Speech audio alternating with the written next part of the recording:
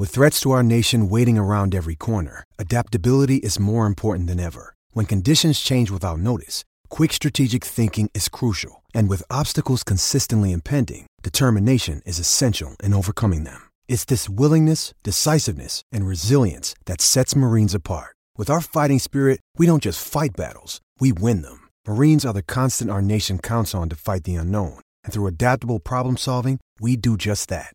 Learn more at marines.com.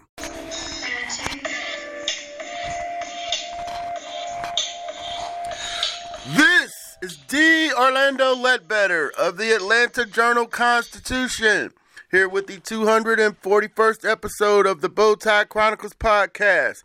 Everything you need to know about the Atlanta Falcons. We're going to title this one, Falcons Move Up in the Draft. Lose 17-14 to the Chiefs.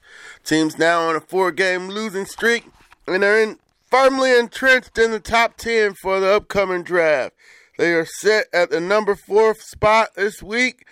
They don't want to say they got a need to lose, but, if they lose, they're pretty much going to be at 4. Can't really go up past Houston and Miami. Miami's got the Houston pick at 3.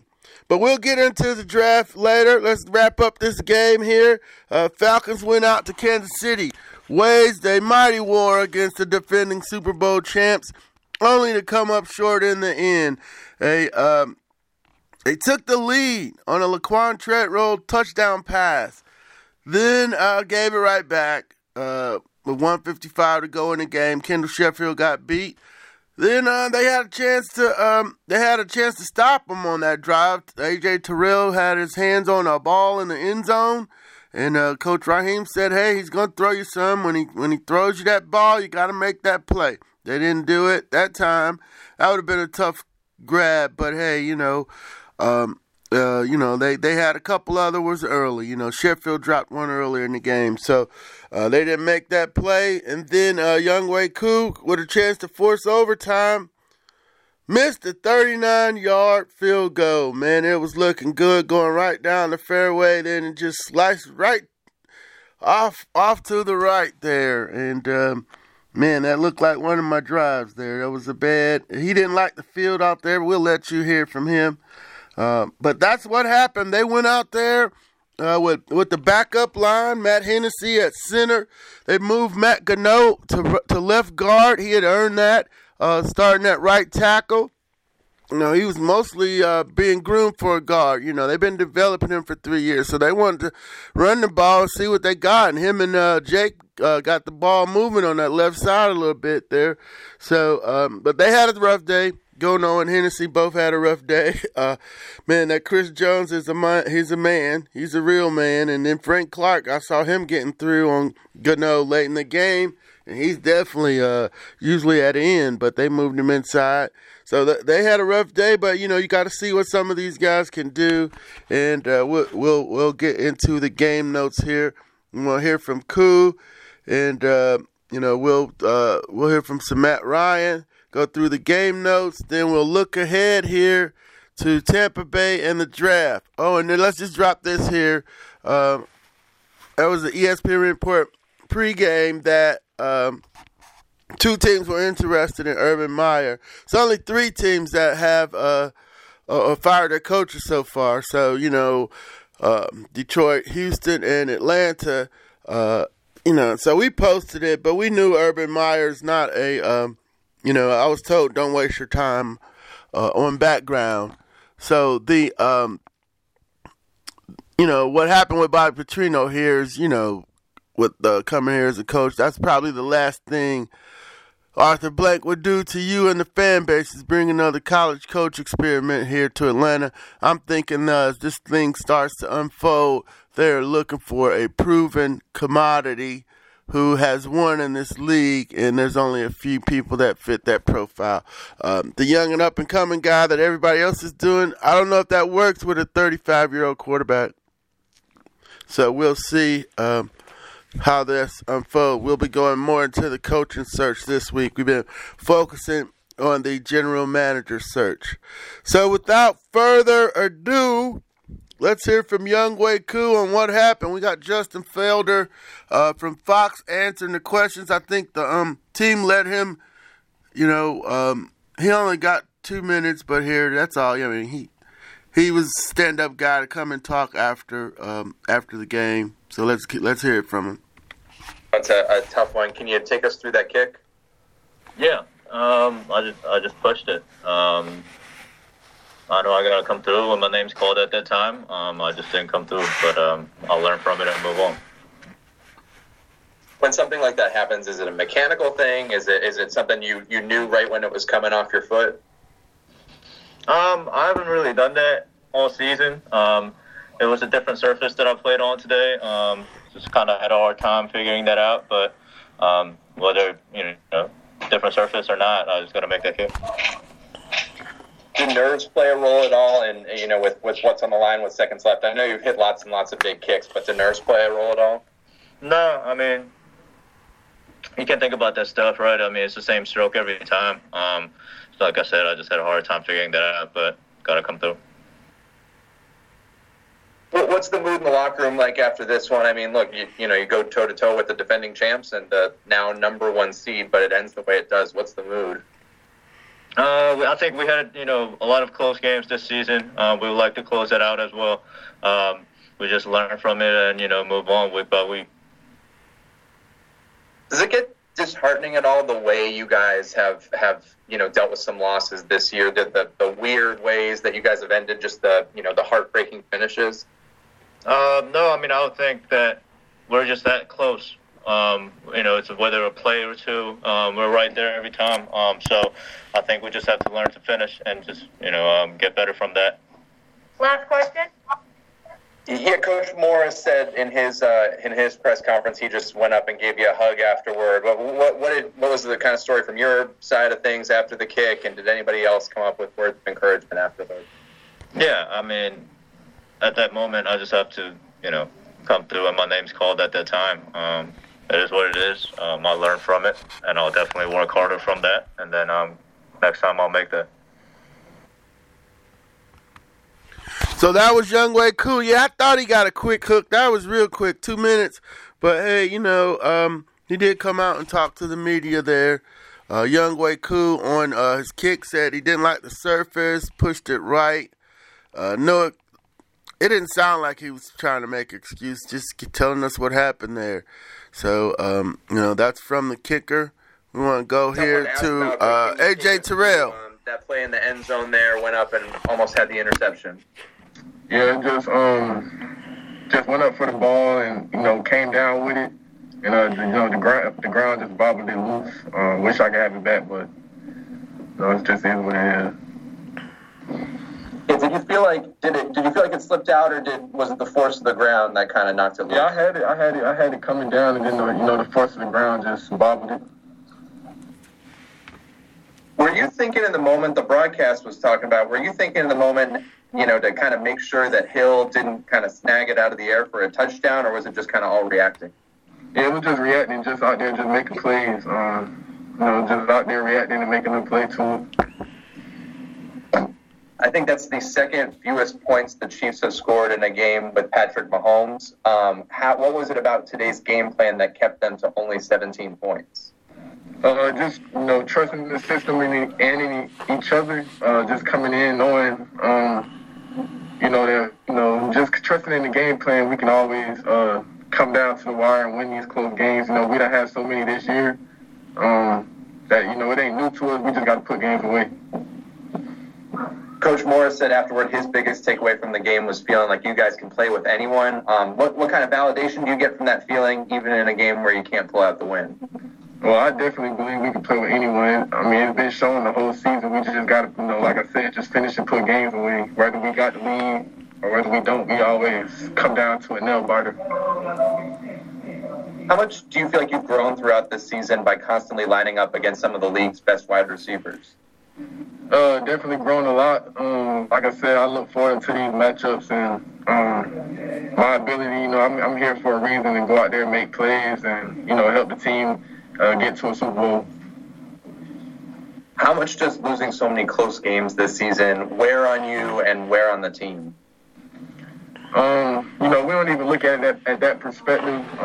We know we got a lot of them under our belt where we have lost close games, but knowing as a team, knowing that we can play with anybody, we just come in every week just trying to get the job done and just believing in each other. Keanu had the interception on that kind of crazy trick play. How have you seen Keanu kind of get his groove back from the beginning of the season to where he's at now? Yeah, definitely a leader in the back seven. He made a great play on the ball.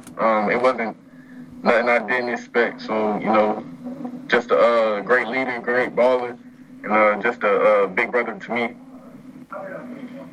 A lot of fans this time of year start to think about draft position and things like that. You're a guy who's going to be with this team for many years to come. Can you talk, though, about how that kind of thinking about the draft stuff conflicts with what you guys think about as players and coaches? I'm just a player. I don't really get into the draft, so I don't really, I'm here for a reason, and they drafted me, so all I can do is control me. Last question. Are there any, silver linings, or I know nobody wants like a moral victory, right? But do you take away any silver linings the way the defense played in a loss, but against a team that's a defending Super Bowl champion and is now, the number one seed in the AFC? I don't really know what you mean by silver lining. Like a moral victory, do you walk away from that one at all feeling good, even though the result, the score result wasn't what you wanted, the way this defense was able to play against such a good offense? No, I mean, I feel like, like I said, we had so many close games. We want to put these games away. We're not satisfied with just playing a close, good game, but we want to put games away and win. So we took a loss, and it wasn't good. We didn't win, so it just is what it is. Falcons quarterback A.J. Terrell, he's like, hey, we're not trying to play close, good games. We're trying to win. They believe, and we heard this throughout, this game shows that they could play with anyone. Just a couple plays here and there, and I think, hey, you increase the talent level on defense, firm up the line, maybe the quick turnaround could happen. I've definitely grown a lot. That's big for the rookie. He seems level-headed. He's going to continue to grow. So, I mean, you got a number one cornerback here. So, you got a defensive tackle with Grady. So, you got a, linebacker with Dion, I think. So, you could build from this. Don't have any ends. Tyler Davidson's a stud in there. I don't see any problems there. Gets a little bit more energy up front, so you don't have to blitz and do all the gadget defenses they've been playing. But, I'm sure the GM's going to look at it and see, what they have here. But let's move on to some of the notes from the game. It was, 17-14, late touchdown. Falcons held turnover margin 2-1 and time of possession 33-12, 26-40, 48, 26 minutes, 48 seconds for the Chiefs. Big thing was the running backs, 21 for 98. Take out the 2 runs by Ridley and Matt Ryan, the -8 yards, and the running backs averaged 4.6 yards a carry. Would have been a little bit more if Matt Hennessy didn't get caught for holding on that backside run by Ito. But that was pretty good. They had a 9-play, 98-yard touchdown drive. Longest of the season. They had another 98-yard drive against Detroit. That was the 4-yard touchdown pass to take the 7-0 lead. Okay, the Falcons defense held the Chiefs to 17 points, their fewest in the game this season, and Kansas City's fewest since Week 5 of 2019 season. The defense held Chiefs quarterback Patrick Mahomes to a season low 79.5 passer rating and limited Kansas City's offense to 5 of 13 on third down, 38.5%. Quarterback Matt Ryan was 27 of 35, season high 77.1%. for 300 yards, 2 touchdowns, 0 interceptions for a 121.1 passer rating. Ryan's Sunday's game marked Ryan's 5th game with at least 300 yards passing this season and the 69th of his career, the 5th most in NFL history. Now here's the running back thing. Ito Smith had 10 carries for 46 and 1 interception for 5. Brian Hill had 61 yards from scrimmage, 36 rushing, 25 receiving. Todd Gurley had 50 yards from scrimmage, 34 receiving, 16 rushing. Of course, Calvin Ridley was the star here, 5 for 130, marking his 4th consecutive game with at least 100 yards receiving. His 8th game of the season. He has the most in the league. DeAndre Hopkins has 7 for Arizona. So Ridley joined Julio Jones, who has 6, Andre Rison 4, Terrence Mathis 4, as the only players to record at least 1,000 yards receiving, at least 100 yards receiving in 4 consecutive games in franchise history. His 8th with at least 100 or 3rd most in a single season in franchise history. Julio Jones had 10 in 2018 and 9 in 2015. Okay, he can get to 9, can't get to 10. So Julio, he'll be right up there with one of the best seasons with Julio. Sunday, Ridley surpassed 3,000 career receiving yards in his 43rd game, becoming the 2nd fastest player to 3,000 yards receiving in franchise history. Jones, 37 games. So, some of these stuff are passing era stats, but hey, that's where we are right now. We're in the passing era. Laquan Treadwell had a 5-yard touchdown catch, his 2nd in 4 games. Hayden Hurst had 5 receptions for 47 yards and a 4-yard touchdown run. Hurst set a single season career highs for receptions with 52 receiving yards for 543. Receiving touchdowns, 5 in his first season with the Falcons. Grady Jarrett was a big part of the defense. He was dropping, doing everything. They were fire zoning, matchup zones. Raheem said, I'm not going to tell you what we did. I'll tell y'all. They were matching up on some sides of the field and double covering on others. Sending linebackers, dropping linemen in the coverage. Those are fire zones. Sometimes guys got left in man coverage and you got to play. Sheffield didn't do that too well on that last play there, DeMarcus Robinson. So that's what they did. They did matchup zones, man-to-man, fire zone blitzes, regular blitzes, slot blitzes, linebacker blitzes. Might even seen a safety go up there a couple times. So he mixed up the blitzes and mixed up the coverages, and that threw Mahomes off. They took away some of his favorite stuff because, Bob Sutton was there working with the Falcons, the former Chiefs defense, going against that offense and every day for a while there. So when he was in Kansas City for quite a while, so he knew exactly where the holes were and how to make Mahomes, hold the ball and run before he wanted to run. So, that's what they did against him. And, we can tell that from years of experience because they didn't get the deep ball up. So Ricardo was back playing center field. And, single high, staying over the top, deeper than deep. And that forced Mahomes not to take as many shots. So Fulcon had that big interception. That was his 2nd career interception. He had 6 tackles, 3 solo. Deion Jones had 8 tackles. Sheffield, they went at him a lot because he got left in one-on-one. And so he had a career high 9 tackles and 1 pass defense. Man, he needed 2 passes defense. Well, the one he dropped, and this one he got beat on the move.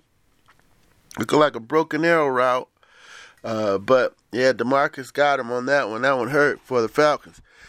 Keanu Neal had 5 tackles, 1 pass defense, and his second career interception. He didn't get fooled on that razzle-dazzle throw back to the quarterback nonsense and made him a pick. He might have spiked that ball, but hey, got his hands on the ball, and the offense went and drove it 98 yards, so it didn't factor in. Maybe actually helped them to run some more clock. Couple other team stats. First downs were 23-23. Third downs, the Falcons were 6 of 12. The Chiefs 5 of 13. Total net yards 367 to 395. Falcons had 62 plays. They had 66. Average game 5.9. Average game for the Chiefs 6 yards. Net rushing 90, because Ridley and Ryan dropped. They lost 8 yards on their runs, 1 and 7. So the running backs ran for 98. Okay. Chiefs ran for 117. Net passing 277 for the Falcons, 278 for the Chiefs. You take away the 23 yards and losses on the 4 sacks. That's how we get the 277 net passing for the Falcons. 7 penalties for 45, 6 for 41 for the Chiefs, 1 turnover for the Falcons, 2 for the Chiefs. Hofrichter averaged 44.4 on his punts. Chiefs averaged 41.3, 2 touchdowns apiece, 0 for 1 on field goals, 1 for 1 by Harrison Butker, former Georgia Tech kicker, kicking against the Georgia Southern kicker. So, a lot of Georgia kickers around. Got Tyler Bass in Buffalo, Blankenship in Indy. Just a few that come to mind real quick. So, yeah, we got all the stats there. Behind Ridley was Hurst with 5 for 47, Gurley 3 for 34, Brian Hill 3 for 25, so he was checking it down. Gage 4 for 23, Laquan Treadwell 2 for 11. Kendall Sheffield led in tackles with 9, Dion with 8, Foyer 6, Keanu Neal 5, Grady Jarrett 3, 2 extra points, 0 for 1 on the field goals, 39. He only missed his only second one of the season. And Hofrichter was overall 5 for 222 yards. He put 2 of them down inside of the 20. So let's go. I want to hear from Coach Morris. Now we've wrapped up that game. He doesn't make any excuses. I don't know how legit it is when they say, hey, we could play with anybody. When you keep losing close games like that, I mean, you don't have the players making the plays. So, and certainly, Matt Ryan was under duress, too much duress for me, when he was throwing the ball. So, I mean, that line and that blocking package has got to get tighter. But let's go here to Coach Morris. We told us it'd be close. You told us it might not be high scoring. Just your initial thoughts after a hard-fought game. I'm just proud of the football team and how they came play against the defending champs. They put up a great effort. We didn't came here to get pat on the back by anybody. We came here to win the football game. So ultimately, at the end of the day, you want to win that game, and that's the only goal that you have when you go to play these games. Is there anything AJ can learn from that? Obviously, had that in the grips and just hit the turf and the ball bounced away. It's not just AJ. We talked about it throughout the week. It was part of the plays that you need to win the game. We talked about, Patrick Mahomes potentially throwing you a few, and when he throws them up there in the air, you got to come down with him. And who knew it would end just like that? But it did. If we come down with that one, that's the difference in the game. It's the difference in us sealing the victory. And we're able to get it. They capitalize afterwards. Did somebody get in your ear, Coach, or what did you see in order to challenge that play? They stadium did a great job of not showing it. It was a great job of the ball being up in the air and us coming down with it, coming out at the end, and it was just too big of a play not to challenge.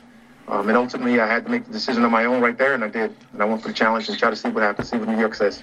It seemed you guys were getting great pressure with just a 4-man rush today. Do you agree with that? And how often did you even blitz? We did a nice job of having some of our simulated pressure. Some of our guys coming from the back end. Some of our guys come from the linebacker position. But our D-line really stepped up today to get them out the pocket. Getting a really good quarterback on the move, and I shouldn't call him good. A really great quarterback on the move. in order to make him a little bit confused and in order not to make the plays that he normally makes. Yeah, what was the blueprint, Coach? Because no other team this year has been able to slow them down like you did today. None of your business. You don't want to share that with the rest of the league? Watch it on tape. What started to work in the fourth quarter where the offense really started to find their rhythm? The offense had some success all day moving the football. The ability to run the football today, the ability to spread those guys out and throw some balls. We didn't get as many explosives as we wanted to. We didn't get the ultimate, as many points as we wanted to. But ultimately, at the end of the day, they fought tough. They played well. They stayed with it. They stayed resilient. And ultimately, those guys won't be happy with their results. But it is what it is. We got to find a way to win those games. Did you have to make any adjustments offensively to kind of get them going late in that second half? You always got to make adjustments, especially when you're playing really good football teams and you got to do some things differently. The guys did a great job on offense coming out, really getting us in position to win that game, really getting us in position to tie that game and send it to overtime. And unfortunately, we missed the kick with our Pro Bowl kicker. Yeah, I was about to say, death taxes and coup kicking field goals this year guarantees of life. What do you say to a young man who's been automatic and had it right there for you? Absolutely nothing. You go hug him and tell him you love him. And exactly what I did. I told him, his day will come, and it's going to come very shortly. What's your biggest takeaway in a game like this where you had a chance and most everybody, there are so-called experts out there, Coach, had you guys losing big? It's really a credit to the team. It's really a credit to the organization. The biggest takeaway from it is that we can play with anybody. And you line them up, and we got a chance to go out there and get after them. And these guys certainly can show that, and we've certainly been able to do it most of the year. We haven't been able to win these games that come down to the wire. And we got to find a way to win these games down the wire. We got to be more consistent with us running the football, and we got to be more consistent with the pass rush that we showed today. I know. I think my calculations had 8 games this year by a touchdown or less, Coach. Because it was on the road, because it was against the defending champs, does this one hurt even more in a tough loss? No, they all hurt. It is what it is. They all feel the same. They all are the same. You got to go out and try to get wins. They're no different until you get to the playoffs, and ultimately that's where we want to be at one point. I know you're not active on social media, but so many fans were very proud of the effort, proud of the way you guys competed today, but we're also, quote-unquote, happy because of the draft position. I know you could care less about that because you want wins. What do you say to that fan base who says, you know what, it was a good outcome today? Our fan base is very knowledgeable, and that's their job to cheer for those type of things, but our job is to go out and win football games. We really love those guys. We really love Atlanta. We love everything we stand for. And when that time comes, we'll address those accordingly. Does a performance like this, Coach, maybe indicate that you are closer than many people think, hanging toe-to-toe with the defending champs? I'm not really concerned what other people think. I'm more concerned with what I think, and I think we are close. I do think we have the talent. I think we have the people. And we got to fix some things, got to do some things better in order to put ourselves in position to be in these meaningful games at the end of the season. And I know we can do it with the guys that we have in this room right now. So let's just go and figure out what's going to happen. I'm ready to deal and ready to play Tampa Bay next week. I think it was a 3rd and 1. Coach Gurley ran for about a 2-yard play. Did you think about calling a timeout there to save some clock? I can't really recall the play right now. Okay. Right now, I was in a situation where we was trying to bleed the clock and not give Patrick Mahomes another chance. I don't know exactly what you're talking about, but I know we had intentions on using the clock and we wanted to use it, and it wasn't there. Grady versus Chris Jones, two just, warriors out there. What do you think of that matchup, and who do you think had the better day? I just love those guys. We got to obviously look at the tapes who had the better day, but obviously Chris Jones is a factor, especially there at the end. Grady's always going to be a factor for us and what he's able to bring to us and just what he does for us as a football team, as a man, as a character guy. It is what it is, man. We're going to look at the tape and see what happened. But obviously Chris Jones won the day. They got the win. We appreciate your time. Safe travels. We'll talk this week. We'll do, man. See you guys later. Coach Raheem Morris put together a great game plan for him. They executed it pretty much to a T there. Left Sheffield maybe too much man, but he's their speed guy. He's got to step up and make some plays. He had a couple chances, didn't do it. Yeah, Matt Gano and Matt Hennessy, yeah, they had a rough day with Chris Jones, man. That's a beast up front. He got to Lindstrom, too, a little bit up front, too. So, hey, that's good for them to see that this early in their careers. They'll know how to handle it moving forward. So, in the season, going down to Tampa, 10-5. Y'all saw him destroy Detroit on TV there Saturday, 47-7. They were 7-9 with the Falcons last year. It was going from Brady, from Jameis Winston to Tom Brady. Apparently, is worth at least 3 wins, maybe 4. So, Bucs look like they're headed to the playoffs. with Tom Brady in tow and looking like they're firing on all cylinders. At least they did in that scrimmage against Detroit. So the draft order, as it stands right now, Jacksonville and the Jets are locked in at 1 and 2. So that's, then Miami's got Houston's pick, which is 3 right now. Falcons are 4. Cincinnati 5, Philly 6. And so our folks at Tankathon have the draft looking like this. Lawrence and Fields going 1 and 2. Penny Sewell, the tackle from Oregon, going 3. And then Micah Parsons, the linebacker from Penn State, would go to the Falcons. They have a pick between him and Rousseau, the Miami edge rusher. They might go need and go edge rusher at that point, and then they'll be passing on Jamar Chase, who they have going to Cincinnati, reuniting with Joe Burrow. So with that, we're going to get on out of here. This is the 241st episode of the Bowtie Chronicles podcast, titled Falcons Move Up in the Draft. Lose 17-14 to the Kansas City Chiefs. We'll be back on Wednesday to preview the upcoming game, final game of the regular season against the Tampa Bay Buccaneers. So with that, take care and have a great rest of the week.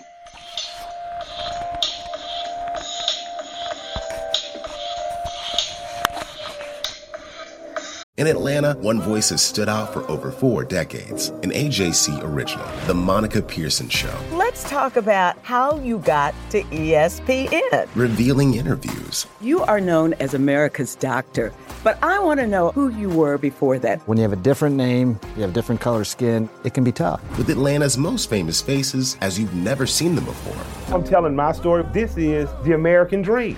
The Monica Pearson Show, streaming now on AJC.com. Hip-hop is a product of black people.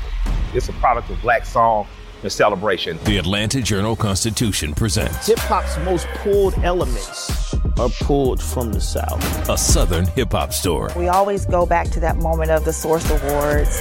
Everybody wants your rhythm, but they don't want your blues. The biggest names in hip-hop. Atlanta is still the mecca for hip-hop. 50 years. No one can deny one film. The power of the South now. The South got something to say. Streaming now at AJC.com/hiphop.